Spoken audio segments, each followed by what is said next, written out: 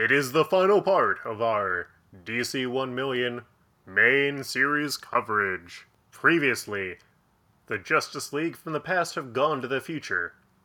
The Justice League from the future have gone to the past. In the past, Solaris the Tyrant's son released a deadly virus through Hourman, and the virus made people sick and a bit unhinged and, just did not good things.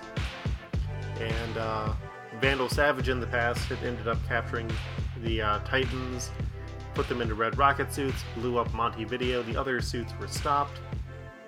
But in order to stop the virus, the Justice Legion from the future in the past had to build Solaris, the Tyrant's son, which was the very enemy that they were fighting in the future. Meanwhile, in the future, our Justice League from the past has been confused with Bizarro clones as they are attempting to do feats of great strength. Let's find out what happens in this conclusion. Oh, and also Vandal Savage is still alive in the future. So, you ready, Devin? I'm ready. And I'm Luke, and we're Multiversal Q. 1 million! Up first, we have Aquaman 1 million, which was written by Dan Abnett and Annie Landing, with pencils by Tom Grindberg, inks by Bill Anderson, colors by Tom McCraw, and letters by Albert D. Guzman. Aquaman wakes up on Neptune talking to Pilot, who is a sentient internet fish. The fish talks about how Neptune is now a resort planet and there is a giant coral coliseum for his challenges. He ends up meeting Tempest, who is Aquaman 1 million's chief aide, and unlike the Tempest in his age, this Tempest is a lady. She's a lady. Ooh, whoa, a fishy lady. Aquaman goes to his challenge, but he is worried that he is going to seem like a fraud. But then he starts messing around with fish to be entertaining. He rides some space whales, but underwater, away from his eyes, something comes in. And Tempest senses that death is coming. Aquaman sees a massive water swell and follows it to find a weird kraken from Vecchior, which is unable to survive in this water environment, which is why it is currently attacking and destroying everything. And Pilot announces that, they think all these Justice League people from the past are Bizarros, and Tempest commands that the other space Atlanteans try and capture Aquaman. He tries to calm the Kraken down, but Tempest attacks, refusing to listen to reason. But Pilot shows that, he was actually doing the right thing and he's an evil. Aquaman, now having a moment to think, asks what Aquaman 1 million would do. And Pilot's like, he would just talk to the reefs. And Aquaman pleads to the reefs to help them broadcast an empathic wave of peace, which calms the Kraken down enough so that they're able to fly it into space and send it home, with Aquaman realizing it was a scheme to discredit him. And then he gets a note about how he's now being summoned to Jupiter. Nice. Up next is Green Lantern 1 million, which was written by Ron Mars, with Brian Hitch, Paul Neary, and Andy Lanning on art, Rob Schwager on color and separations, and Chris Eliopoulos on the letters. Kyle Rayner, the Green Lantern, is in space, and he already knows that there are no Green Lanterns in this time period, because when he traveled to the Legion of Superhero times in the 50th century, he knows that in that era the Green Lanterns were already dissolved, and they were also already evil. His challenge is going to be on Starman's space station. Starman, we already learned, was secretly working with Solaris the Tyrant's son at this time. And it orbits what used to be Uranus, except that it got replaced with Solaris the Tyrant's son. He gets to the spaceship where he is being tracked by dozens of cameras and goes into his challenge with billions of people watching him, and his opponent is the Mock Turtle, a solid light projection which is made to match his abilities. The race takes off, and it is heated as they start traveling through the base and the different levels inside of it. But when he goes through the final goal, the Mock Turtle dissolves, and he finds himself in darkness surrounded by monsters. He's able to quickly bubble them and leaves, and tries to draw power from the core as his ring is starting to fail him. As he continues exploring through the base, he causes a slight system reboot and sees the messages that were sent between Solaris, the Tyrant Sun, and Starman 1 million about betraying the League. And he tries to disguise himself before he accidentally runs into Solaris. But, like, it's a really shitty disguise. I was 'cause gonna it's say, still try is the literally... key word there. It's like a palette-swapped Green Lantern costume. Yeah. Solaris ends up finding him and tries to stop him. And Solaris roasts the hell out of him as he is sent down towards Mars, where a giant pair of hands raised from the sand to catch him and set him down safely on the ground. You know what, Luke? Maybe that whole disguise is actually them just trying to do the first Red Arm meme. What? Oh, do you not know the Red Arm meme? No. Oh, it's C-3PO. Oh, hello there, Captain Solo. It's me, C-3PO. You might not have recognized me because of my red arm. Was that an actual meme, though? It is. Oh, yeah. Oh, my God. It's like the biggest meme right now. That was an actual line from Force Awakens, but they've used it like on everything. Like you'll have the clip of Obi-Wan saying that's no moon, it's a space station, and then it's just the space station with the red arm. It's like, oh, I'm sorry, Obi-Wan. You might not have recognized me because of my red arm. Okay. Someone's going to get a lot of red arm memes sent to him tonight. Okay. No, the main meme that I'm getting now is Babadook is gay. Oh, yes, and I've seen that Pride thing. Babadook. Yeah. But we aren't talking about that. We're talking about Martian Manhunter 1 million, which was written by John Ostrander with art by Tom Mandrick, letters by Ken Lopez, colors by Carla Feeney, and color separations by Heroic Age. As the Green Lantern Kyle Rayner hurtles down towards Earth, the omniscient narrator who catches him peers into his mind, and we get a recap of the last issue. And he recalls Kyle Rayner as his friend, and also recharges his rings. Which, actually, I didn't pick up on that as a clue of what was going on until now. Oh, yeah. That's some good, foreshadowing. That it is. Kyle Rayner wakes up and sees that John is formed out of the sand on Mars, and mentions that in John, who's in the future's past, Kyle Rayner helped him out in a time after Kyle Rayner's present. He ends up recalling the history of how he ended up traveling with humans to help them find new worlds, and eventually joined with some groups. He helped the Legion of Superheroes, and eventually vanished until he was needed to resolve some issues with the Antares 7 robot, which terraformed all of the worlds in our solar system for a race called the Planetary System, who were recurring Martian Manhunter enemies at the time.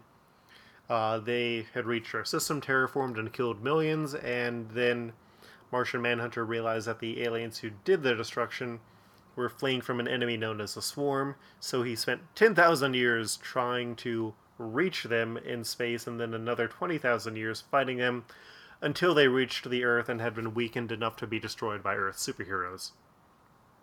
And Martian Manhunter at this point was really tired, and returned to Mars, where he was a teacher and a speaker until Darkseid came and succeeded in turning Mars into a new apocalypse.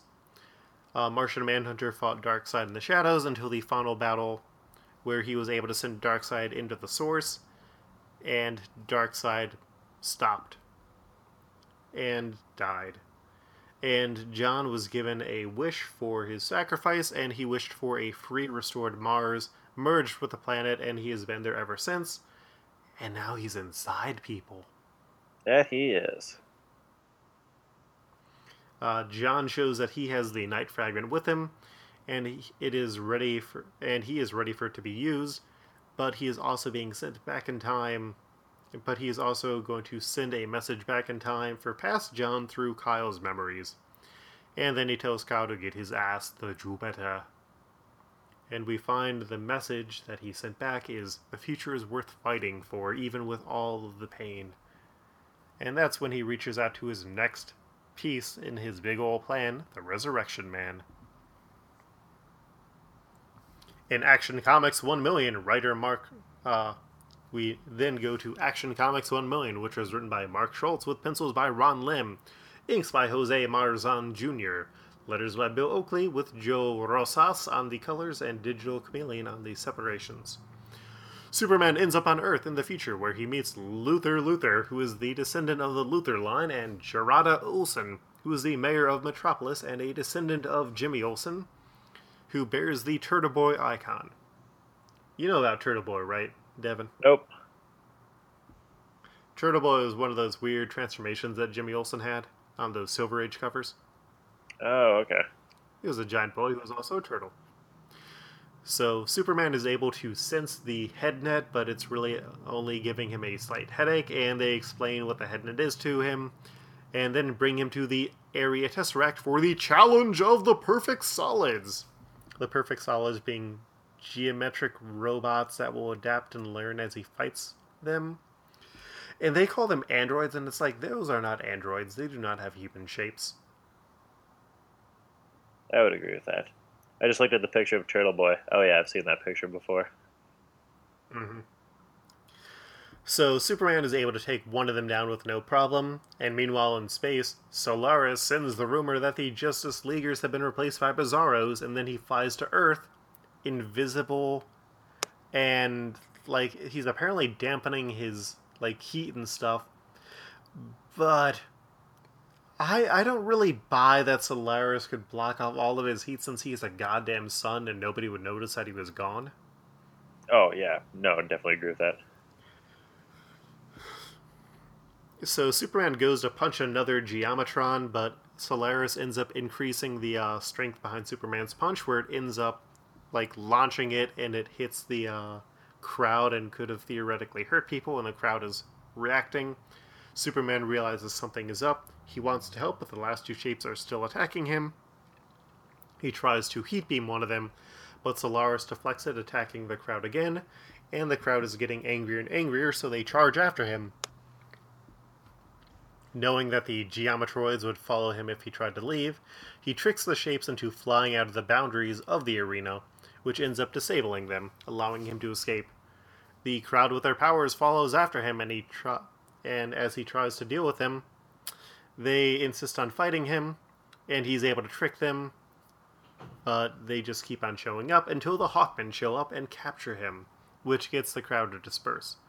Superman argues for his innocence, and they note that he fought with concern for others, and they decide to send him to be verified by the one person who would know if he is actually Superman or not, within the Junkyard Tesseract, which is Platinum of the Metal Men.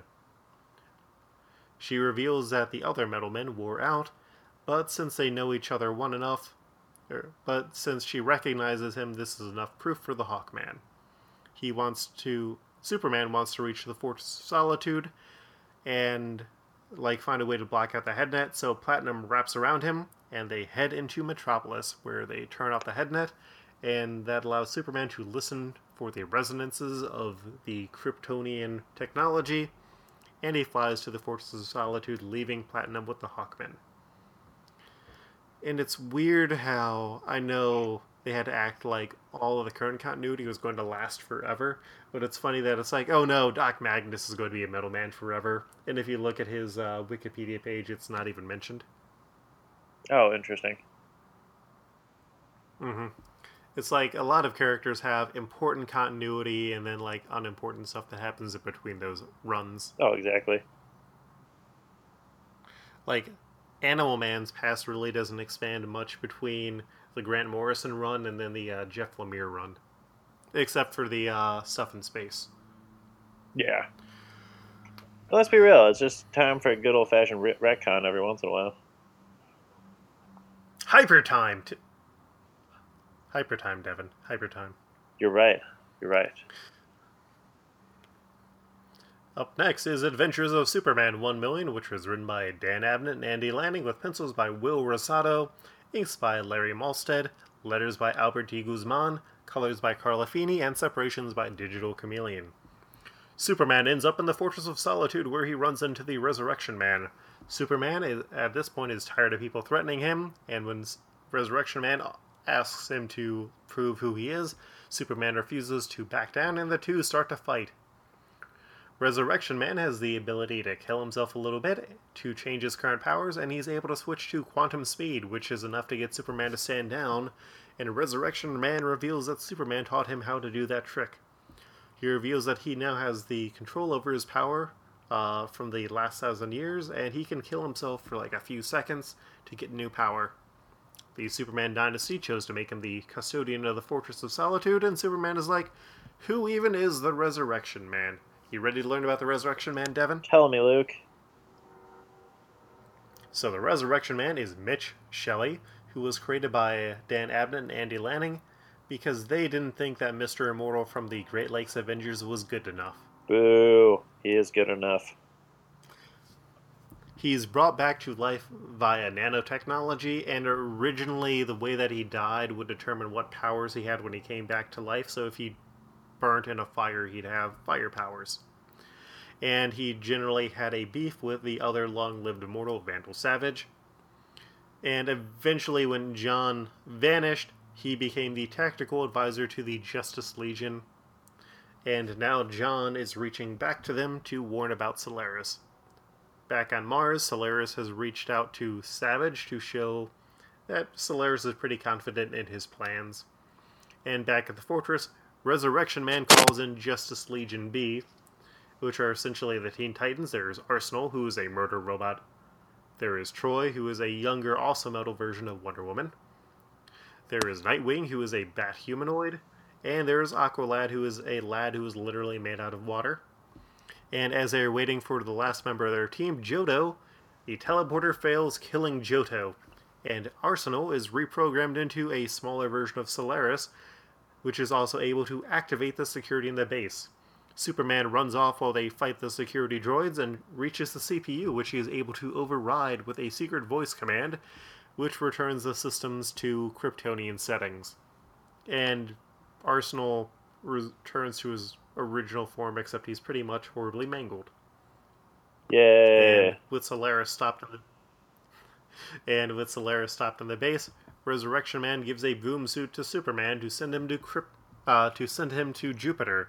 Resurrection Man plans to head to Mars. And I got questions about this one, because it's like, oh yeah, Solaris, the tyrant sun who has the power of like 20 million computers, it never learned Kryptonian. So does that mean that like Superman made sure that other people could never learn Kryptonian? I feel like that's pretty much what happened. Or just With like his little secret back channels. Because I feel... Yeah, well, and I feel like Solaris being so tied to the Superman dynasties would have made sure that he would know that language. Maybe he has like a decoder ring or something. Maybe. Up next is Man of Tomorrow 1 Million, which was written by Mark Schultz with pencils by George Gianti, inks by Dennis Roeder and Dennis Janke, letters by John Costanza, and colors and separations by Rob Schwager. And Superman is trying to use the boom suit, but the teleporter that he's supposed to be using is blocked. And it's only blocking specifically Superman, and Superman's like, oh, this is probably Solaris, that asshole. So Superman finds out that the Bizarro hysteria has died down, so he leaves and asks for Hawkman to meet up with him. They go back to Metropolis and meet with Mayor Olson and Luthor and try and plug him into the headnet. And when he tries to explore the archives of the Super Family, it ends up being too much for him, so he returns to the junkyard to learn about history from Platinum. And Mayor Olson is like, oh, I'm going to live stream this and get 500 Twitter followers.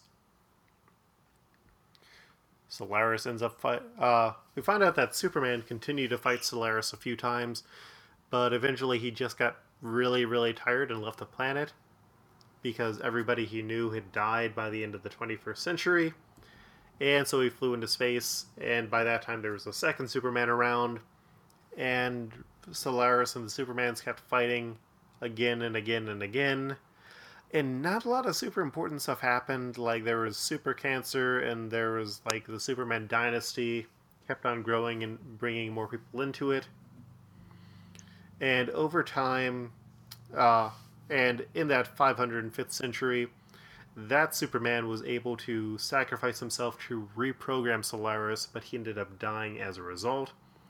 And over time, Solaris became a member of the Justice League, and like the leader would always be Superman, who was always this altruistic hero. Solaris, meanwhile, was more problematic.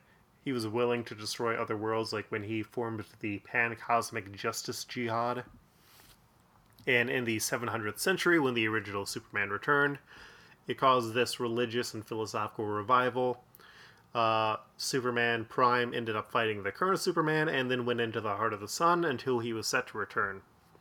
And the world was less willing to put up with Solaris destroying other planets, and so the Pan-Cosmic Justice Jihad got disbanded and was replaced with the Academy of Prescient Justice, which tried to stop future crimes but was never really taken seriously. And at this point, humans were reaching a new level of potential where they no longer needed computers for like super advanced like math and stuff. And so he was stuck mostly working as a power source. Meanwhile, the House of Superman kept winning by being more noble and caring and selfless, and Solaris gets really pissed off at this part of the recap, and he shows up to telepathically interrupt, and he's like, "Your legacy messed with my efforts." And Superman's like, "Nah, you are a chicken. You should let me fight you," by coming into space, and Solaris ends up deactivating the teleportation block. And with some more help from Platinum, Superman is able to teleport to Jupiter. Mayor Olsen then reveals that Platinum's storytelling was a big hit, and now she has value, so she probably doesn't need to live in the junkyard anymore. Hooray! Look at them moving on up. Hooray for sexy robot lady. Up next is Resurrection Man 1 Million, which was also written by Dan Abnett and Andy Lanning, which makes sense because they created the character, with art by Butch Guice, colors by Carl Latini, letters by Ken Lopez. And Resurrection Man is now on Mars, where he starts destroying Vandal Savage's machines. And Savage is like, "Oh, okay, yeah, no, you can stop doing that. I see you there. Get the Chateau Latif Rothschild." And I was doing some more research. It's like $9,000 for a 750 milliliter bottle of that stuff. Dang, yo. Like a new bottle, yeah. And apparently the Chinese market of nouveau riche people are driving up the price even more. That's dumb, because you could just go get some, like, $5 chuck. Oh, or yeah. boxed wine. Oh, Luke, you and your boxed wine. Mm-hmm. Well, you know what I got today? What? A big old bottle of coconut rum. Nice. Mm-hmm. And Solaris the Tyrant Son also shows up, demanding the Night Fragment, which is supposedly the last piece of kryptonite in the universe. Savage then sends a Omnicron knife suit to attack while Justice Legion B tries to get in, only to be blocked by a solid dust wall. Luckily, Aqualad is able to get past the wall by turning into water and sort of rolling through the storm. But they get attacked by more machines, and then a strange orb appears, knocking them out. Meanwhile, back fighting the suit, Resurrection Man recalls some of the fights that they've had in the past, where they've kept on losing things time and time again. And Resurrection Man, having fought this type of knife suit before, uses his nanobots to disable the machine on an atomic level, which Vandal Savage was expecting, and it gave him a sample of the nanobots, which he programs his dissemblers to fight, which causes Resurrection Man to dissolve. Meanwhile, the Justice Legion B was caught inside of a time loop where they are never supposed to escape. As Savage prepares to behead the Resurrection Man teleports away, leaving behind the nanobots and also taking off Vandal Savage's hand and like a super old-ass sword. Resurrection Man is ready to continue to fight, except that Vandal Savage reveals that he has messed with the Resurrector device, which has weakened him enough that Resurrection Man is just going to keep infinitely dying for eternity. The last story the last part of the main DC 1 Million series is DC 1 Million, number 4, Written by Grant Morrison with pencils by Val Zemeckis, inks by Prentice Rollins, letters by Ken Lopez, with Pat Garrett on colors, and Heroic Age on the separations. Back in the past, Superman 1 million is trying to punch through time, but with his limited power, it is draining him, and he is getting older as a result. In the future, all of the Justice Legions are attacking, but the losses are imminent. But the losses are immense, and Solaris is launching his attack on Earth. On Jupiter, the Justice League is meeting, and they have worked out who is behind things, and they hook up to a super telepathic computer called the Strategy Engine. Flash also notes that Solaris has no historical references to meeting the Green Lantern or dealing with him in the past. On Mars, Savage teleports the Night Fragment to Solaris' core before teleporting away to watch his victory, using time gauntlets that he stole from Resurrection Man. Martian Manhunter, meanwhile, meets with John and reveals that their secret weapon... Martian Manhunter meets with... Martian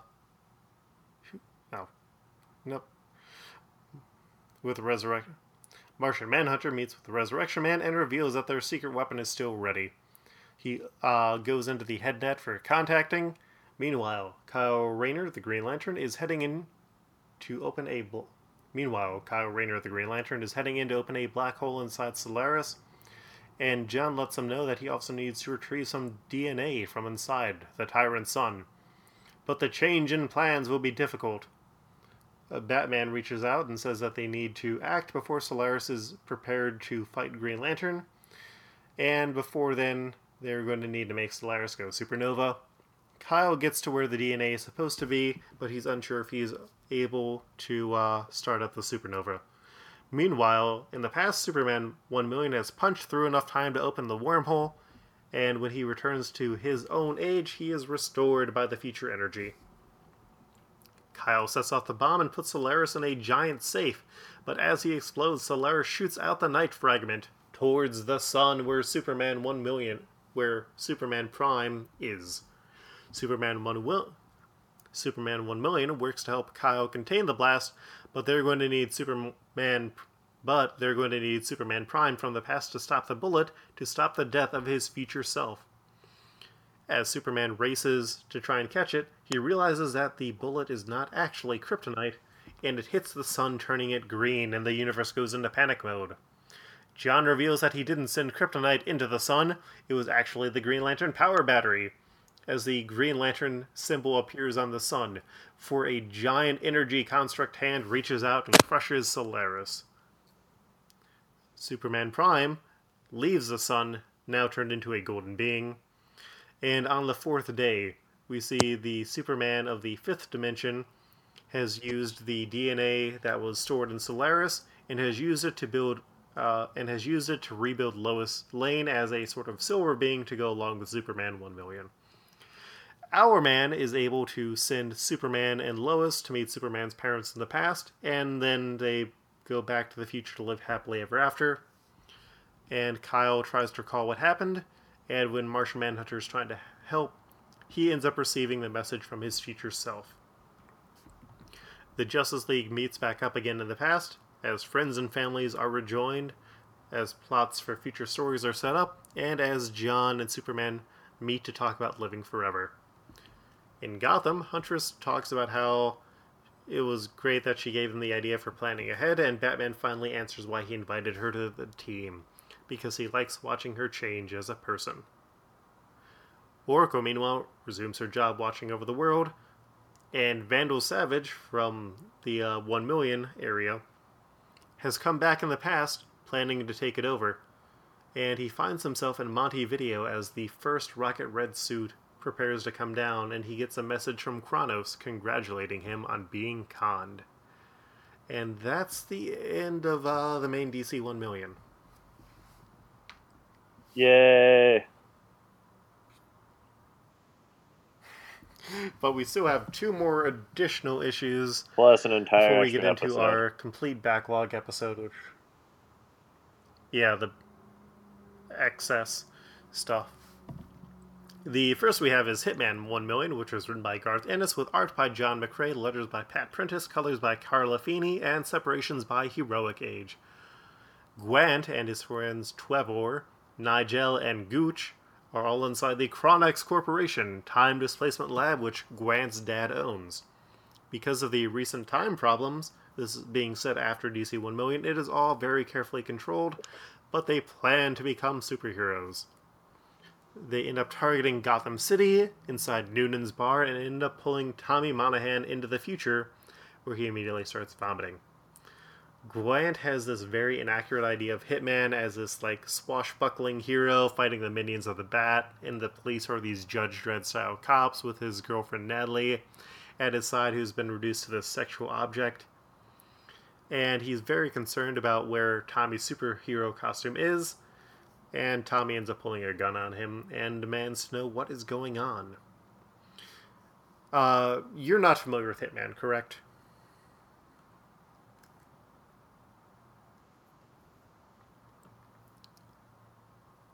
Okay, you're at the point where you could probably use to refresh.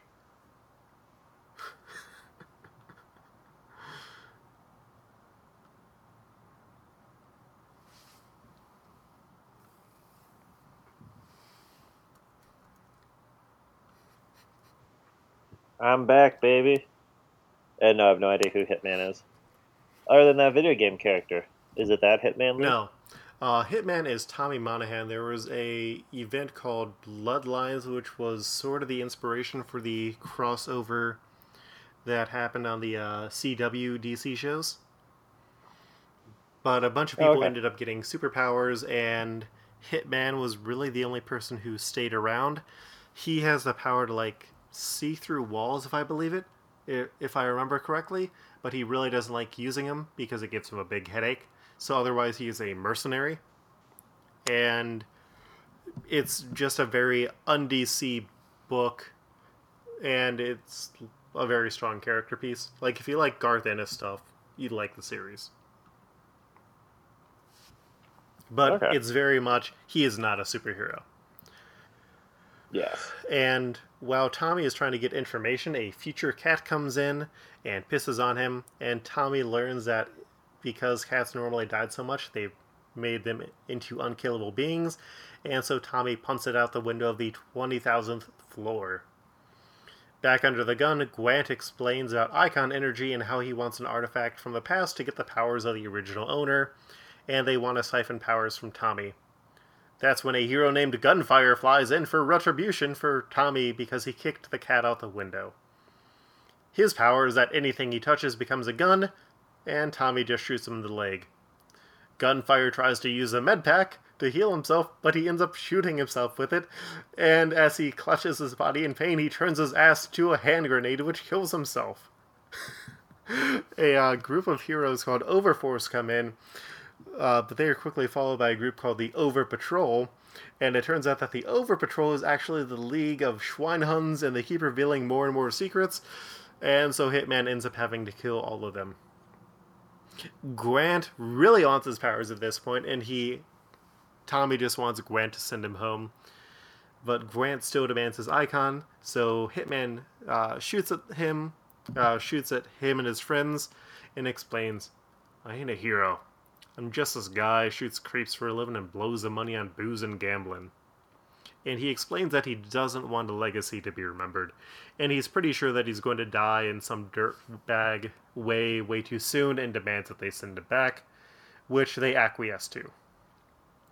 And so 2 days later, they decide to try and summon another hero, the demon Etrigan, who ends up killing everyone except for the cat. Because the cat cannot die.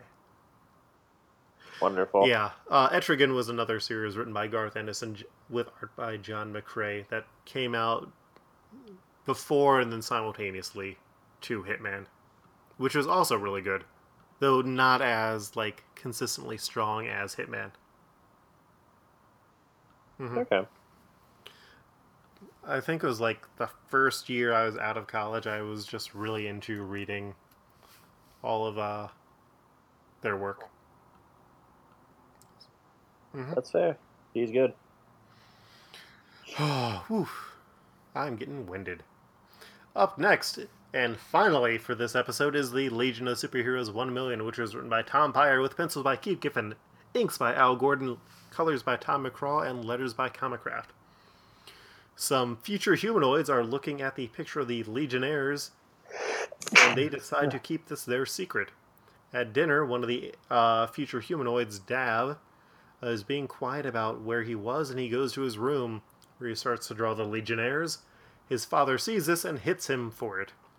And the next day, when Dav and his friends go to look at the picture, Dav, with a black eye, tries to destroy the picture, but it bursts into the sentient fire of Wildflame, keeper of the history of the Legion of Superheroes, and it flashes back to 85-71.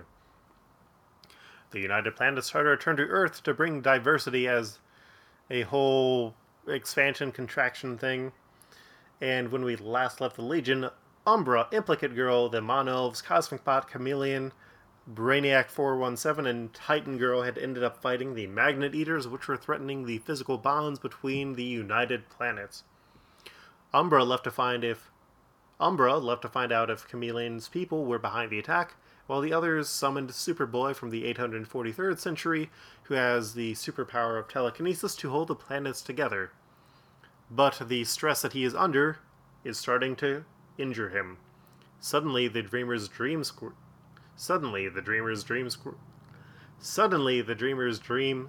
goes blank, hinting that there may be nothing more in the future. Meanwhile, Implicate Girl goes to chase after Chameleon.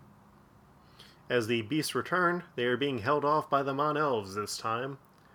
While on Chameleon World, Umbra is fighting the Chameleon people, and Chameleon comes in to save him, but Umbra isn't happy because he thinks that Chameleon's people are the Magnet Eaters, because they're very secretive, and they have the power to transform.